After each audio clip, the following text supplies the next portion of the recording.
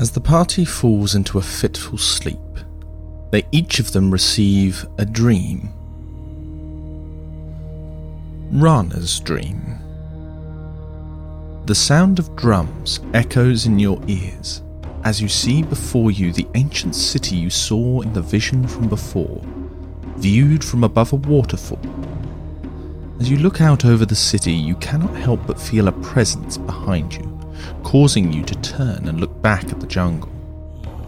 You see the grey figure crouched at the edge of the precipice, but it seems to be still and unmoving.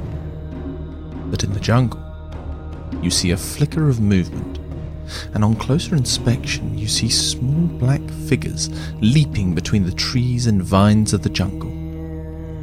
You recognize from the bone-white masks they wear that these are the Chwingas, elemental spirits of the jungle.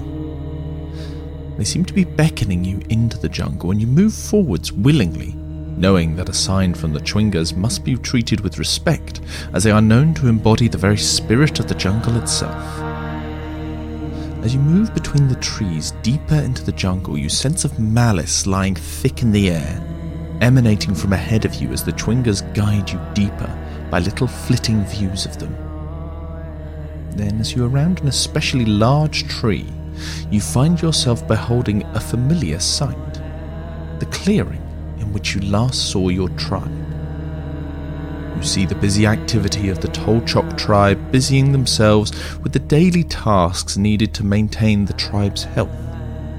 All seems much as you remember from the last time you were here, except one feature: a large, stone-piled structure like a hut. This stone hut dominates the scene, with a leaf-woven curtain covering the entrance, and seems to be the source of this strange, malicious air you can sense. You are filled with a disquiet as you gaze towards this structure, unsure why the tribe have built this, and why it should be emanating this sense. Yet your view doesn't move towards the building. Instead, your attention is caught by an odd pair walking away from the village. The others of the tribe seem to be mostly turning their faces away from the pair, and as your vision moves in towards them, you can see that it is a warrior of the tribe, with a child, walking away from the safety of the tribe and out into the jungle. Curious, you follow the pair deeper into the jungle, away from the clearing and the rest of the tribe.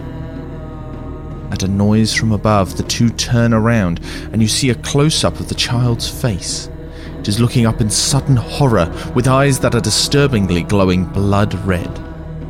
There is a shriek of fear from the child as the image fades to black, and yet the eyes remain. Those glowing red eyes, which stare at you with the same heavy malice you sensed from before.